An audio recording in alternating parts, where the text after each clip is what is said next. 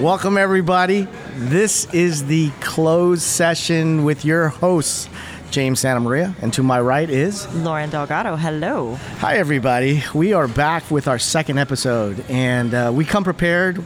We come bearing gifts, and I don't really want to call this the cannabis show for now, but there's going to be a lot of cannabis discussion, I think. And I'll come up with a cool hashtag for it. Just give me a second. How about hashtag cannabis? That's not cool. That's very broad. Okay. You just said it wasn't going to be the cannabis episode. Anyway. Okay, we're not calling that. We're not calling the show that, I should say. So here we are, folks. We have some wonderful guests tonight, part of the SMG family. Yes. You know, they've worked with us. They know us. We know them. We've seen them grow.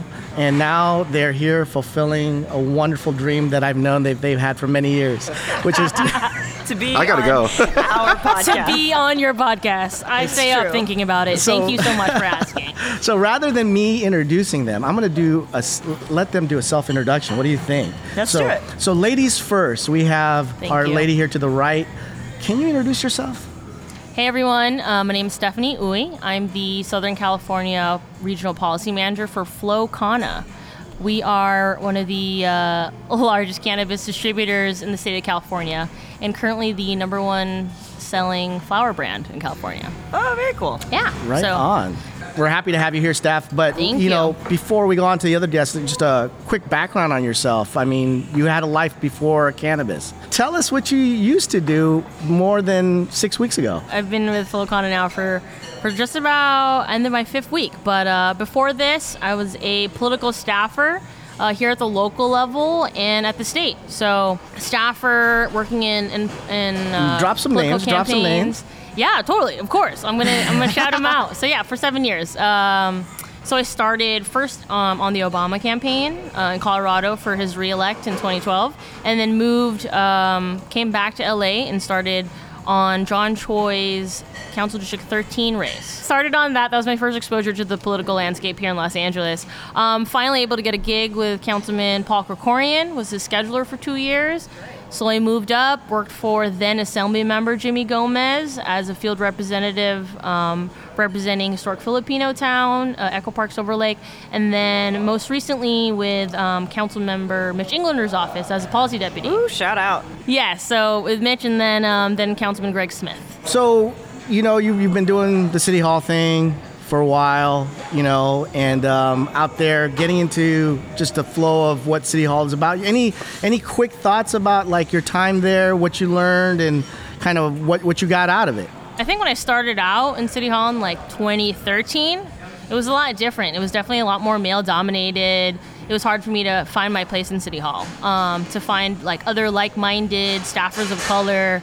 But eventually we found our way to each other, and we moved up in City Hall together. So I like to say now that City Hall is in a better place in terms of representation. You know, hopefully we'll start to see more women on the city council. But definitely learned a lot navigating a local government and how to get things done. So yeah, that's a skill that I'll take along with me. So. Well, a lot of our listeners want to know kind of how things get done in City Hall, and like you're an important cog, or we're an important cog, and continue to be that important cog in the City Hall machine. So thank you for being here. Thanks for having me. Yeah. Thank you. So to your right is a gentleman that I've known for many years. He's a good friend.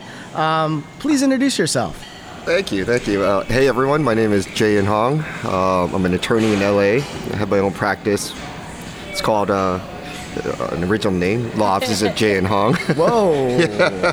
I do a lot in cannabis law, but my specialty is actually criminal defense. Criminal defense. Yeah. Oh, interesting. I didn't know that about you, Jay. Yeah, that's how I I got thought you into. were all about the cannabis. No, that's how I got into cannabis. When people were having issues opening up, illegal cannabis stores way back when, they would come to me, ask me for advice, and when they would be charged criminally with marijuana-related offenses, they would come to me. Thank you very much. We're going to have a pretty interesting discussion about this because we brought some players here, kind of understand the industry. We're approaching this from kind of the political, policy, and definitely the legal side of this. So lots of things to go over. But more importantly, kind of, where is this all heading is really kind of where I'm trying to get you guys to talk about for our topic about cannabis being kind of the next big thing. Everybody talks about the green wave. Everybody talking about not just Green rush. Yes. the green rush. The green rush, yes. Sorry, it's the Korean wave. Sorry, it's not the green. It's the green rush. So what we want to kind of bring out for each of you, and hopefully you can kind of give us your insights, is like, again, it's what's going on now, where's it heading, and what do you think is going to be like the new landscape of California and importantly the city of Los Angeles and other surrounding cities here. So with that, let's start with a question. Yeah, I was like, that's very broad. Well, you got to break it down. Let's jump into it. Let's just jump into it because I know we got a lot of things to talk about. So let's talk with Jay. Jay and I have kind of like worked together.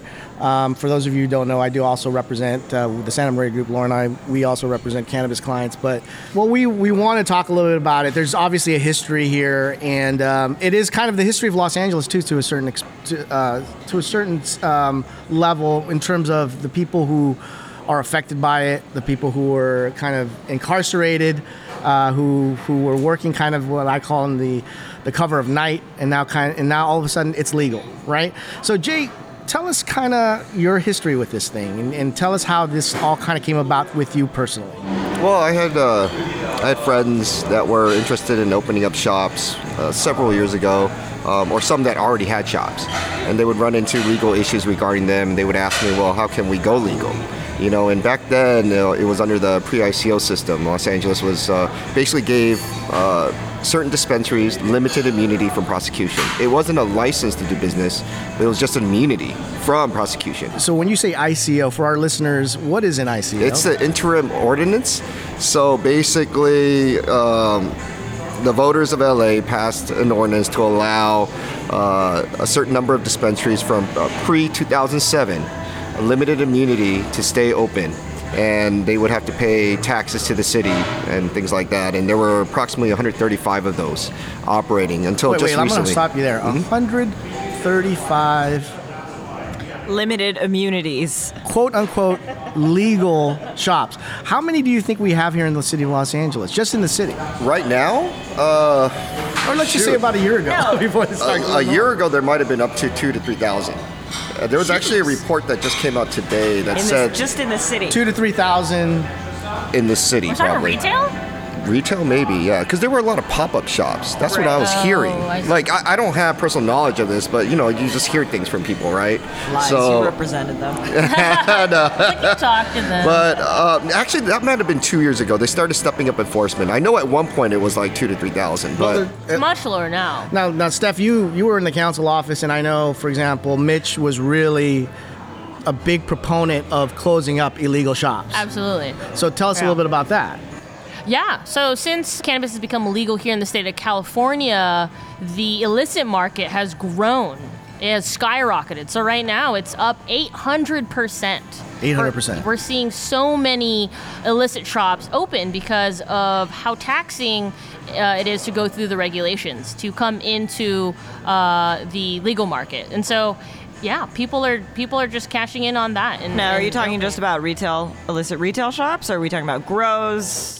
Specifically talking about retail, but there are definitely, illicit grows and other parts of the supply chain. But yeah, here in Los Angeles, that is it's an issue that's very specific to Los Angeles, because we were a little slower than other parts of the state to bring on board our legal framework. NorCal, they don't have as many illicit shops. I mean, they still exist, but here in Los Angeles, we're just infamous for it. And so the city council is really grappling with how to enforce. Probably about 2 months ago, they allocated $10 million to step up enforcement and close down these shops. And they're closing down around 1 to 2 shops per week, but just to keep up with how many shops there are, it's really difficult. Yeah. I mean, it's funny because it's like when we would meet with potential clients, and trust me, we met with so many different folks, just trying to weed out the folks who were real and who weren't. Mm-hmm. And people would be like, yeah, I got to grow in downtown Los Angeles. And I'm like, no, you don't. no, really, I do. I have a grow and it's legal. I'm like, no, you don't. Yeah. Or I've got a retail shop in Hollywood and it's for adult use. And I'm like, no, you don't.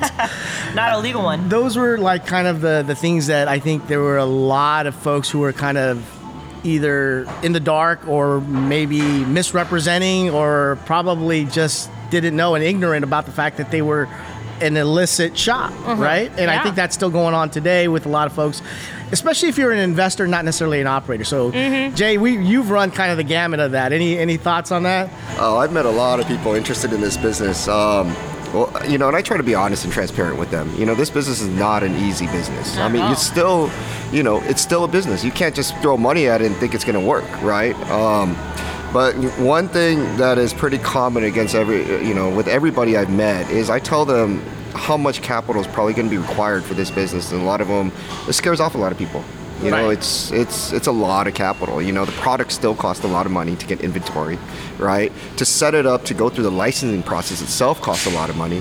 A lot of cities require that you have a property in place before you even apply for a license. And that requires even more money, right? So when I tell them, how much it might approximately cost just to even have a chance at getting a license, scares a lot of people away. Well, why don't you scare the audience? What are we looking at? Well, every city's different. Like, the LA SCP process, the social equity program.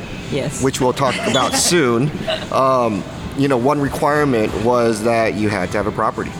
Within a compliant property, okay? Right. And just to find a compliant property was hard in itself, but these landlords, they know that their property is compliant, and next thing you know, the cost, they jack up the prices, basically. You have to make sure your zoning's okay. You have to make sure you're 300 feet away from a sense of use, like a school, of course, or So at the end of the day, it's like I tell people that the cannabis the cannabis industry at the end of the day is a real estate play. Because you really, to get licensing, you gotta show site control of some sort of location or property, and that property has gotta fit and check all the boxes, of which there are several. And you gotta go through the hoops of the zoning, you gotta go through the hoops, like Steph said, about the distance requirements, just sensitive uses. And then you gotta deal with either the seller or the person who's gonna lease it to you. And maybe, Jay, you want to talk about kind of some of those experiences that you've kind of run into?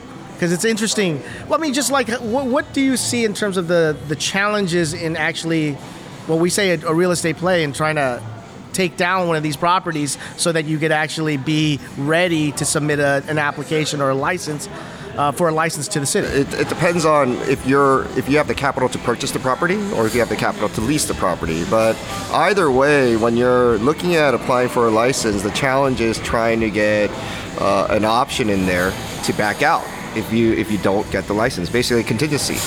And so the biggest challenge is how much money is that going to take? Because you're throwing money at it for a landlord or, the seller, right, to hold that property in place for you, right? You're either going to sign a purchase agreement or a lease agreement with the contingency that if you do not get a license, you can terminate the lease or the purchase agreement. But that's going to cost money. And the challenge is negotiating that amount. It could be anywhere from $10,000 to, who knows, $100,000. It just depends. So that's one part of it, right? And then now it's like, then you got to get community support, it sounds like, to a certain degree, right? I don't know if necessarily you have to get the approval of every community group that's out there, but people still kind of don't understand that. Maybe, Steph, you could talk a little bit about, like, how does that work in terms of the politics of cannabis within City Hall and the neighborhoods? Yeah, absolutely. Couple things. There's something called PCN.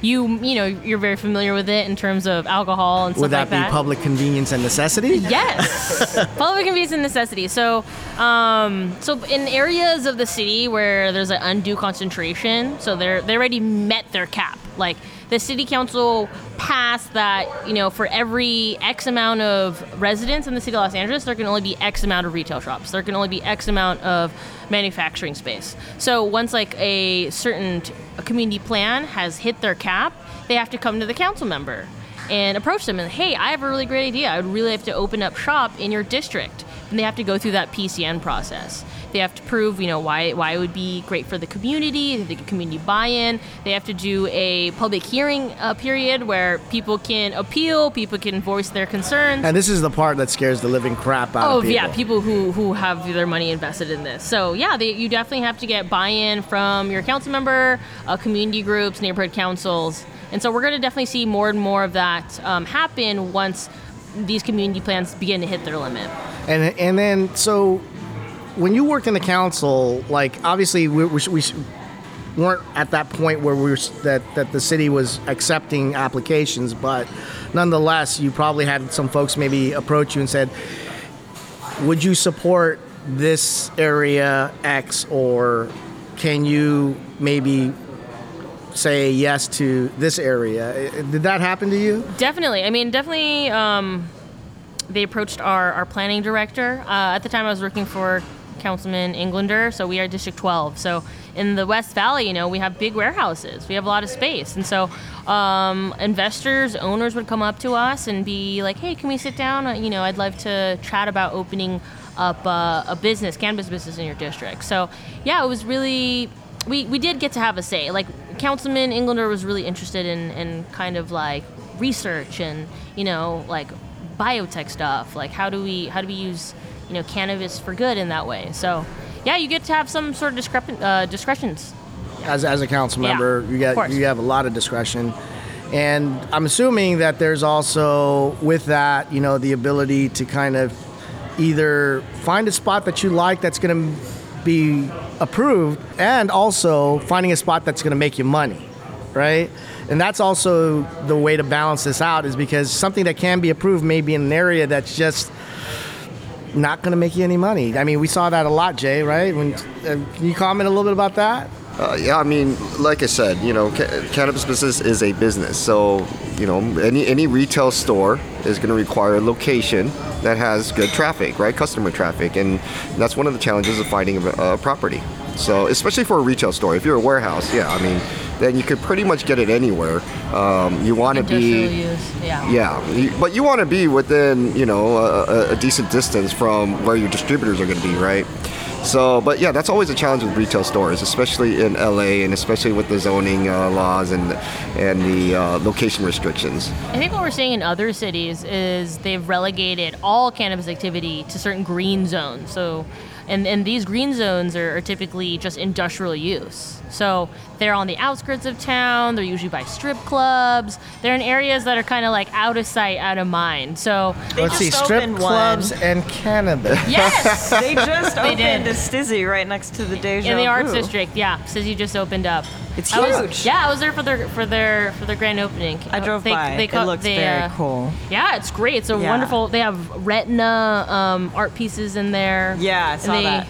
They carry Flow Retina Conda was products. supposed to do our wall. Oh, right. Sarkis introduced us to Retina. Oh, a long interesting. time ago. Yeah, very cool. Yeah, so it's right next to Deja Vu. Let me ask you a question about, like, where in the city of Los Angeles, what's the number? Everybody always talks about what's the number of retail shops that they're possibly going to allow. And by the way, there's no real right answer. It's just we kind of know to a certain extent what's going to be maybe approved in throughout the city, but any thoughts on how you see that kind of coming out? Yeah, on September 3rd, really recently, just the other week, the city of Los Angeles just opened up applications for 100 retail licenses. That's not a lot, though. It's not a lot, but we already have the pre-existing, Right. shops. So let's count the numbers here. Let's do the math. So we have a total of how many Prop D compliant I think right now dispensaries that are now legal? I think right now there's 170. Yeah, that sounds right. So I was like 170 and 150, then 170, and then there's 170, another 100. plus 100 coming on board. 270, and then they're going to do another 150 in Oh, you lost me on the math already. in round 2 of phase 3. So this We are first currently 100. in phase. So that's what, 420? Wow, good job. Exactly. 420. 420. Wait, really? Did you do the math? I did, 420. So Oh my God, it's Kismet. You did it on purpose. really? That was intentional. Who was I that? talked to DCR. They told me the number. It's just slipping my mind right now. I mean, I could thought it be was that. 400 before, but I guess it's 420 now. I know that they gave some extra licenses out. branding. There was some, paperwork issues or this or I that. think with the PCN process, that's where we're seeing the additional licenses because it's it's up to the discretion of the council member. by the way, and if it the was council. if it was 420, DCR, you're geniuses. That'd be awesome. That really would be. But I want to take this back in terms of licensing and this thing called the social equity approach, right? Or the social equity rule. Who wants to tackle and define that for our audience out there, listeners who are listening intently to understand what exactly is social equity in this case? Any takers on that? So yeah, the city of Los Angeles, the way they approach this, they passed a program called the Social Equity Program. So it was a tangible and concrete attempt in addressing the economic and social inequality caused by the war on drugs. Because here in Los Angeles, specifically communities of color, low-income folks, especially in South LA, East LA, like Boyle Heights, and parts of the San Fernando Valley were disproportionately incarcerated, criminalized due to cannabis activity. So the Social Equity Program is an attempt to reduce the barriers in entering the legal cannabis marketplace. So let me get this straight, Steph. If you were a victim of any type of cannabis-related crime back in the day, back when you were in high school or earlier, and now that cannabis has been legalized, you have a chance to be an owner?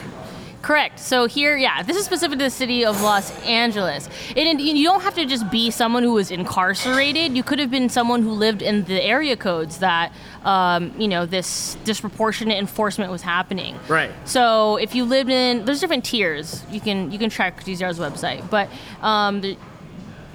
you could live there for 5 years and be low income, or have a conviction on your record. You could have done time. But it has to be cannabis related. So all those folks who did coke, Oh. specifically for the program. You're like breaking all my or friends' hearts. heroin, you're done. But if it was cannabis, you're okay. Or if you lived in this area, certain zip code for a number amount of years, on low income, you can qualify to be what's called a social equity applicant. And so the like I said, And what do they win, Steph? what do they win? They receive they receive priority. So they're first to market. They are given resources, training, leadership, so stuff like that. Okay.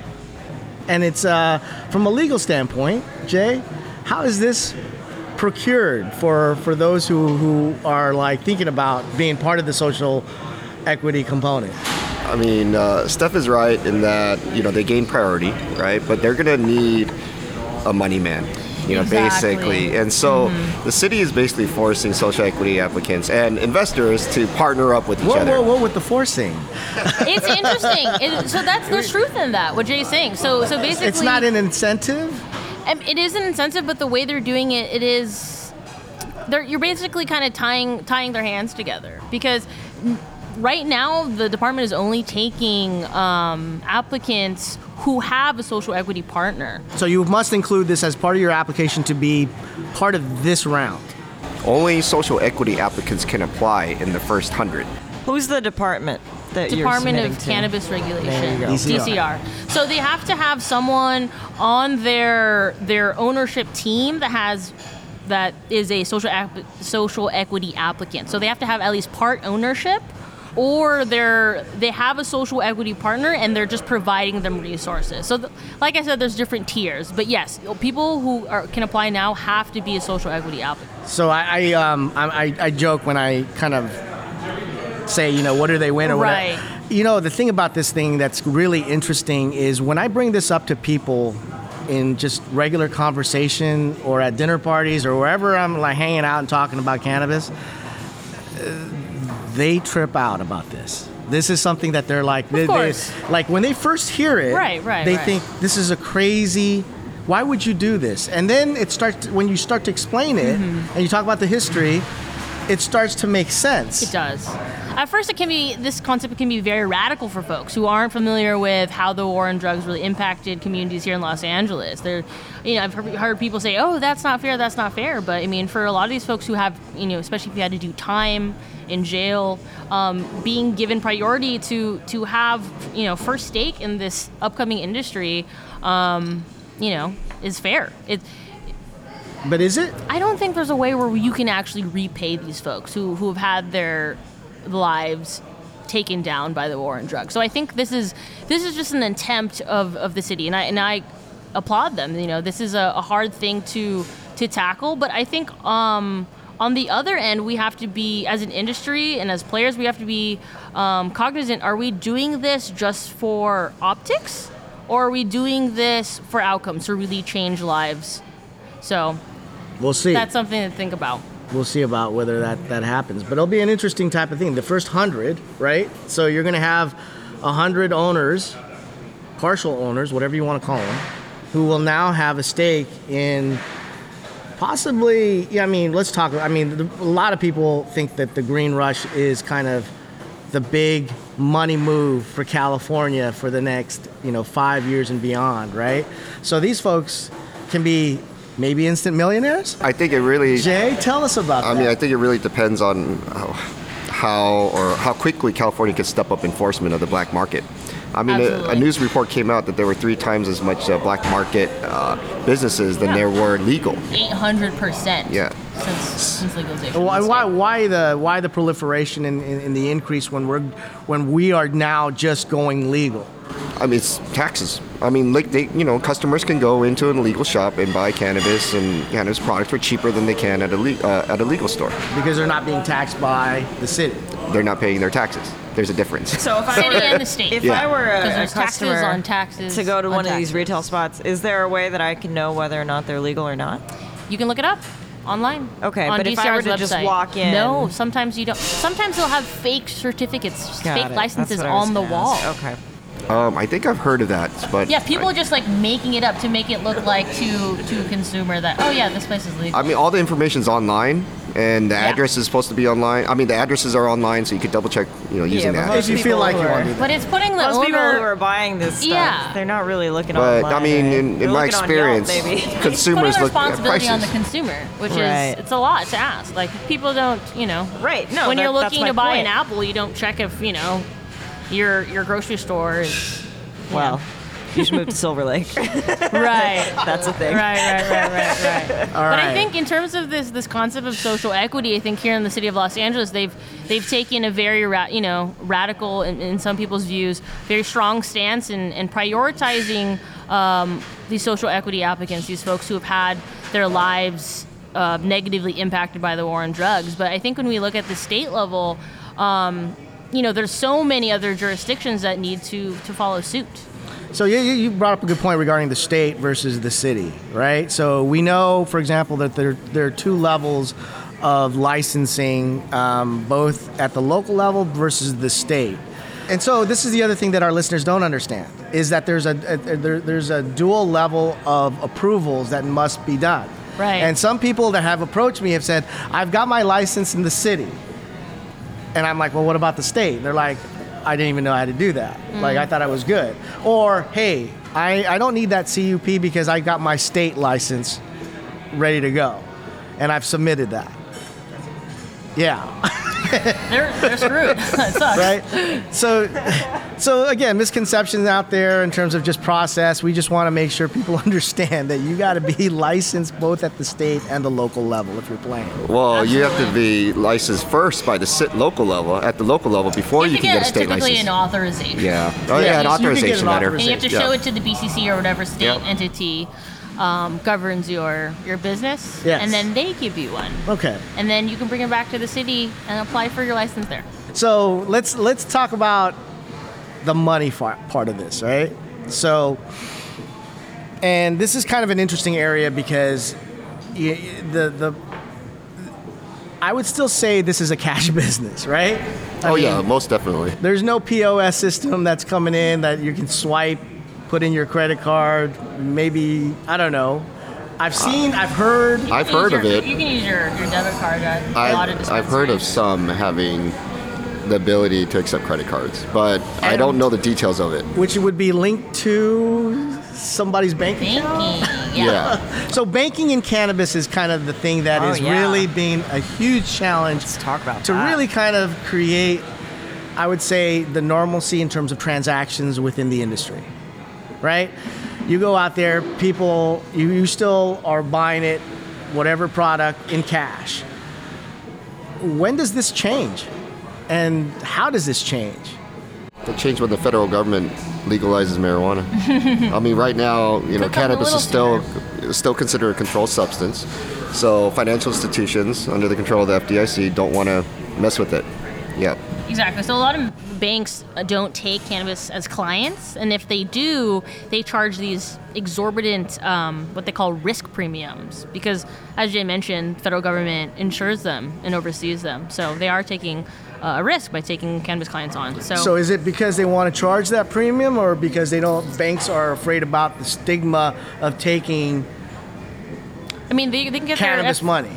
They can get their certification taken away. Yeah, I wasn't even aware there were banks that charged extra premiums, to be honest. I thought they just avoided it. I mean, there's certain banks There's some that... banks that are starting to become Oh, more okay. friendly, but they're mostly like local credit unions and stuff like that. Oh, okay. Right. But So not your traditional bank. You're not stepping the into big banks are not going to. You're not stepping into Bank of America and being like, "Yo, right. I mean, my POS. it's a huge issue because it not only affects They're scared the to do ability to complete financial transactions within the business, but it also goes back to the property level. If let's say they're leasing it and their landlord has a commercial loan, and the bank that's the holder of the commercial loan finds out that there's a cannabis tenant, a lot of times they'll actually void the loan. And have you seen that happen?" I have not seen it happen, but We hear about it all the time. But in negotiations with landlords, they actually, a lot of them go seek permission from the bank to see if it's allowed, or some of them won't even tell the bank. It just really depends. Yeah. So So it's still a huge risk. It's a huge huge risk, not risk only- on the property owner, to lease it, Yeah. because the other question that I hear and is a big problem for the industry is, how do you get insurance? they're able to get insurance, but the premiums are a lot higher. So you think that insurance companies who are then again governed by the federal level is allowing this to occur? I don't personally know which insurance companies they use. I really don't. I mean, that's not my area. No It sure comments. is in Geico. Yeah, I don't know, but I mean, they are required to have insurance. I Okay. mean, so yeah, maybe stuff here could help with that part. I'm not too sure about the insurance part. Yeah, the but, insurance seems to be kind of a big problem, along with the property, with the leases, and making sure that there's compliance at all levels. But when we get to this whole thing, it's like all this, as Jay said, really comes down to whether or not the federal government will do this. So so let's take bets here. Like 5 to 10 years, 10 to 20.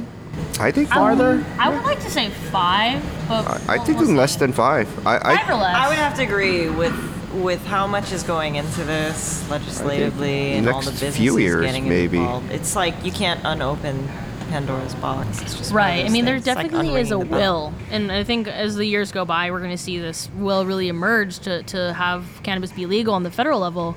We're talking about banking. The Safe Banking Act is confirmed to have a vote next week. We just heard back today. So, Oh, so banking for... explain. What are they voting on, Steph? Explain. Oh, well, I'm no expert on this piece of legislation, but basically it would it would give them, safe harbor, and it would allow banking institutions to take on cannabis businesses as clients without fear. So that's a huge piece of legislation. There are folks who say, oh, we need comprehensive reform first. We need to legalize cannabis first before we, do it piece by piece. But I mean, there is a real need for it now. Businesses are really hurting. So I think this is a great call to action for our listeners out there. Interesting call to action, folks. Yeah, So call your Congress member here in CA 34, our Congress member Jimmy Gomez and my Shout out. Shout out to my former boss. He is a sponsor of the bill and he supports it. So We support Jimmy. there you go, Jimmy. make sure to call your members and make sure that thing gets passed. Right on. So if this thing does pass, and everybody's thinking 5 years, so this is, in your estimation, going to be something quick. And it's going to... Quicker. It could depend on the elections, too, 5 next years, year. right. I mean, every presidential hopeful is talking about it. It is Yeah. definitely a hot topic. There is some bipartisan support for this. So it Yeah. could really depend on next year's election. I think the presidential election will really be a big signifier as to how quickly we will see federal prohibition end. So as this new world starts to unfold, and we're now we're off the Schedule 1 side of this, what does that world look like to you? If I happen to go into, let's just say, a 7-Eleven, Right next to one. What am I going to see when this thing now is kind of pervasive throughout our retail, throughout our manufacturing, throughout our even delivery and testing? Yeah, delivery is Distribution. alive and well right now. So what is this landscape really? This is kind of what the interesting part about it. What are we looking at here?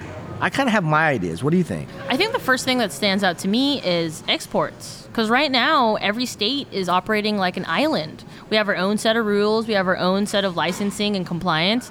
But we can't interact with each other. There's 33 states right now in our country that have some form of legal cannabis, but we can't interact with each other. And so I think a big thing we're going to see with the end to federal prohibition is that we can finally start communicating and working together and exporting. And I think a good example of this is Oregon.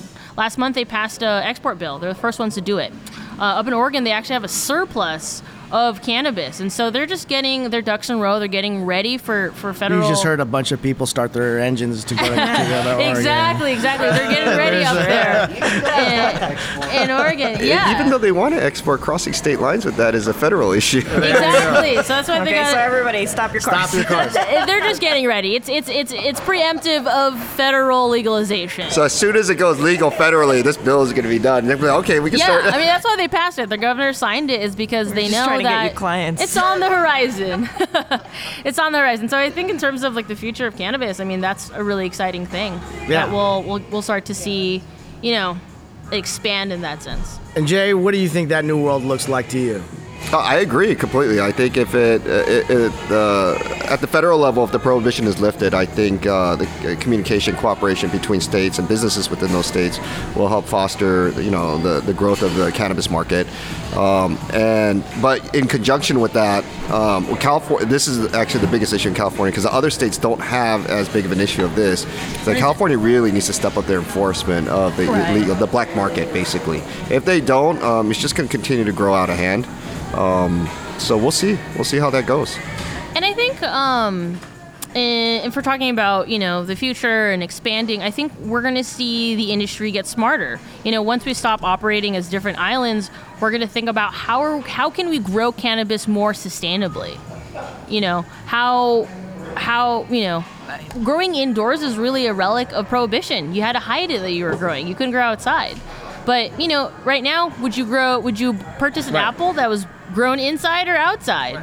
And so I think at Flowcana, we support a network of small farmers who grow sustainably outside, full sun, no pesticides, it's all organic. So I think as we see expansion, folks are going to be smarter about, how we get and how we source our cannabis. At the end of the day, when I walk into a 7-Eleven, I'm going to see I'm gonna see the donut that's processed by 7-Eleven, and then the donut that is now with some THC, right, locked up, and the candy bars and the gummies that are. I want to see the protein bars with this There you stuff. go. So Lauren would do I'd that. be all Lauren about would it. be Next about Protein to- supplements and CBD. that. Yeah.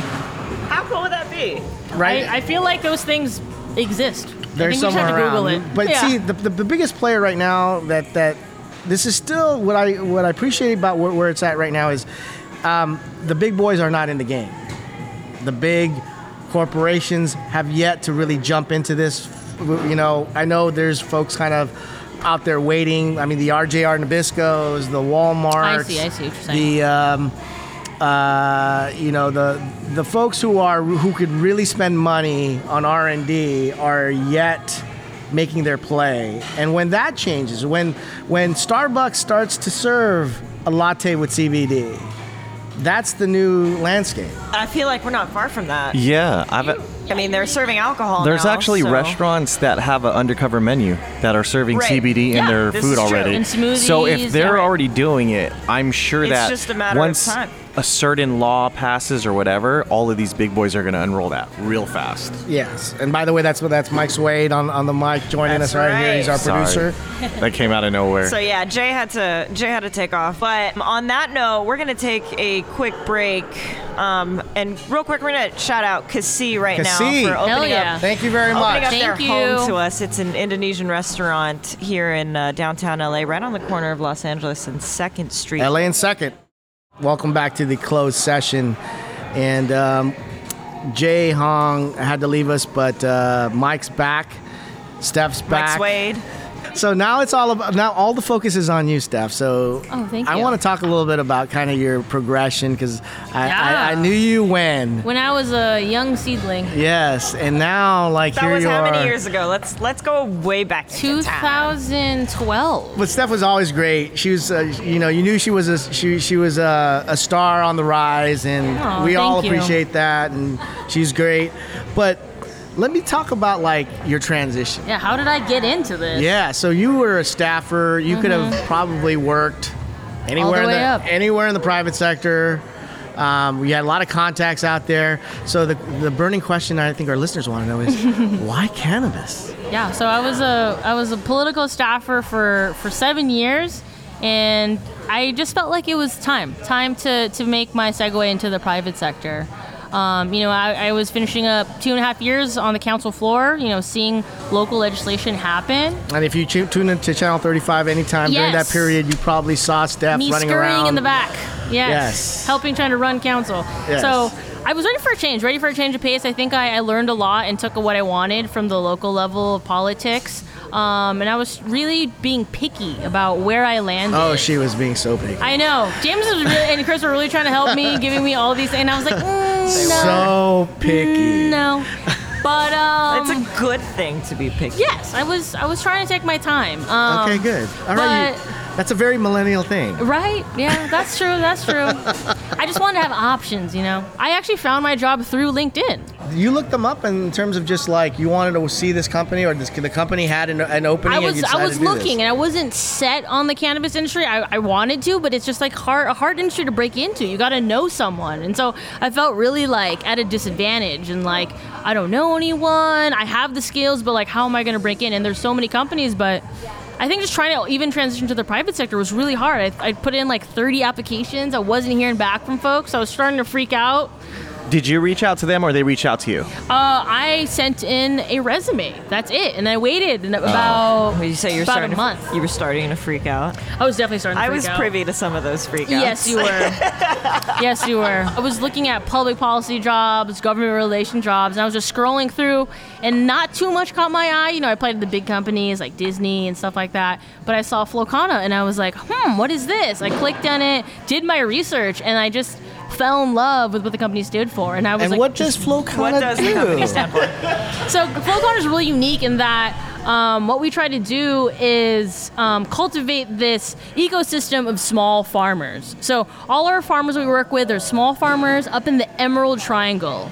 to our listeners who don't know what that is, a lot of folks here in LA, we don't know what that is, right? We don't know farmers. A lot of our small farmers in the Emerald Triangle, which is the Humboldt, Mendocino, okay. Trinity counties. Got it. So it's an area that the climate and the geography really lends itself to just premium cannabis. It's called the Emerald Triangle. Got it. Okay. Yeah, so Mendocino, Humboldt, Trinity counties. That's where the farmers are that we work with. And so a lot of these farmers have been Who've been there for generations.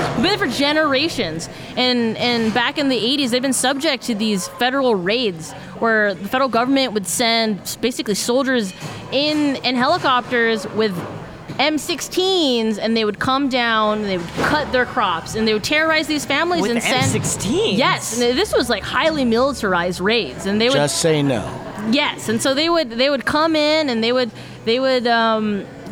take their property and send a lot of these folks to jail. So these are farmers who've been doing this work for generations and have created some of the most historic strains. And so they know what they're doing up there. I think with all the people that have been locked up, especially minority, over weed or how much possessions or all of these different things, that there should be a program where when they are released that they get a stake in what's been legalized.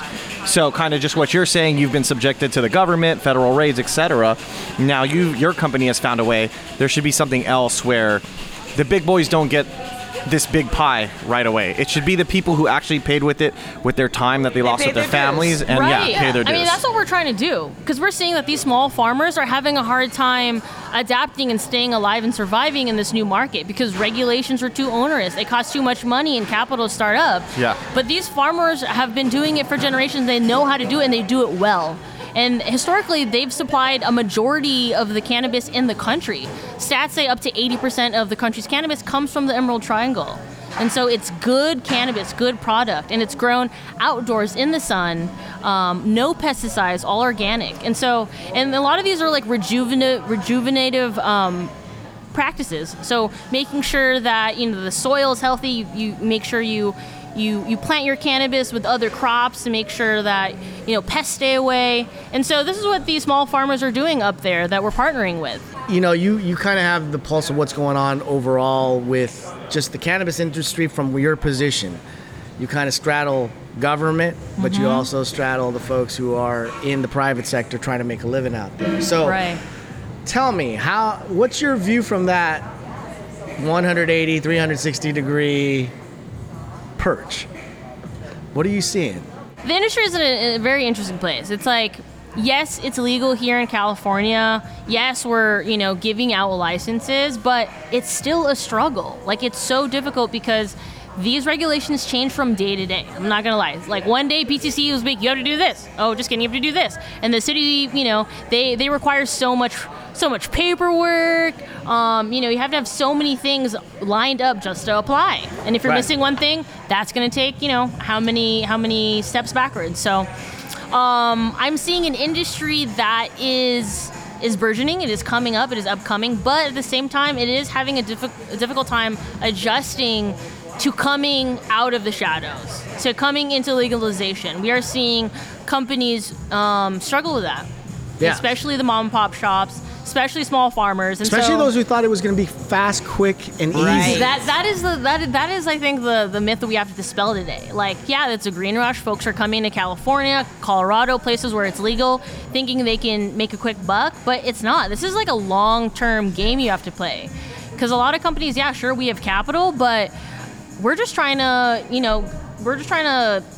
survive and grow. And I think companies really have, and players really have to step up, and consumers have to step up and kind of vote with their dollar, like what they want to see, like what companies, what kind of cannabis, what kind of practices you want to see. When you see consumers saying, yes, I want sustainably grown cannabis, yes, I want to support people of color businesses, yes, I want to support safe products by going to legal shops, I think that's when we're going to start to see the change. So it's going to get a little bit easier for these companies to sustain themselves and grow. Because right now, there's this concept of, oh my gosh, it's legal now, it's going to blow up, but it's like, we're still adjusting, and it's having a hard time. We're on a bit of a rocky road. Well, even on top of what he was asking, do you see it getting to the point of Amsterdam, where we have the coffee shops? Yeah. and like going to a bar, like let's go smoke. You know what I mean? Like Right. instead of let's go And drink. that's what people want to do, right? Because now that it's legal, you can't smoke it in public. You Exactly. Can't, a lot of people can't smoke it in their apartments. Their landlords don't like it. So you can't smoke it in hotels. So And if you're high and driving, is that it's DUI. there you go? Yeah. So in the city of Los Angeles, I believe next year is when we're going to start seeing applications for consumption lounges and Yeah. cafes and stuff like okay, that. okay. Actually, in the city of West Hollywood, they already have their first cafe open, Lowell Cafe. Oh, I didn't even know that. It's step by step. Right now, we're at kind of like the retail stage, and then Yeah. we'll get to consumption lounges and stuff like that. When people were arguing this, they were always arguing about health and the benefits of cannabis when it comes to health. And when you're talking about like getting to the point of, I guess, legalization of 18 and over, is that still an issue? Yes, definitely. I think. Is that still something that people kind of hang their hat on? You mean like the average consumer, like, oh, I don't know about this. Like the CBD stuff, right? That's out there. Oh, okay. Right? I think that's going to be a big area of growth, wellness in cannabis. Well, look, we want to thank you, Steph. We want to thank you, Jay. Thanks, Beth friend. Yes. Thanks for having me. And It was awesome being here today. By the way, this is a series that we're going to probably have. I think this calls for a second part. To a second part. Honestly, there's so much. We could There's not a fit lot. it into this So one much, man. episode. And we want to hear from folks. We want to hear about stuff that I think you care about that we may have missed or we didn't touch upon enough. If you guys have something out there that we can provide in terms of information, in terms of just enlightenment of what the cannabis industry, we got folks. Yeah. I mean, we know some people. Hey, we're going to be on again in about a week's time. Awesome. This is our second episode. I think it went well. I think we did okay. Had a good and time. We want to hear from you guys. We appreciate the fact that Kasi has been our home away from home all this time. So shout out to them. We're going to be back. And we hope that you will join us, and we're going to continue to grow. We're going to continue to have some guests for you. We're going to continue to figure out ways that we can bring you accessible government in a way that I guess is fun, exciting. That was really well put. I like that. Closed session, bringing you accessible government.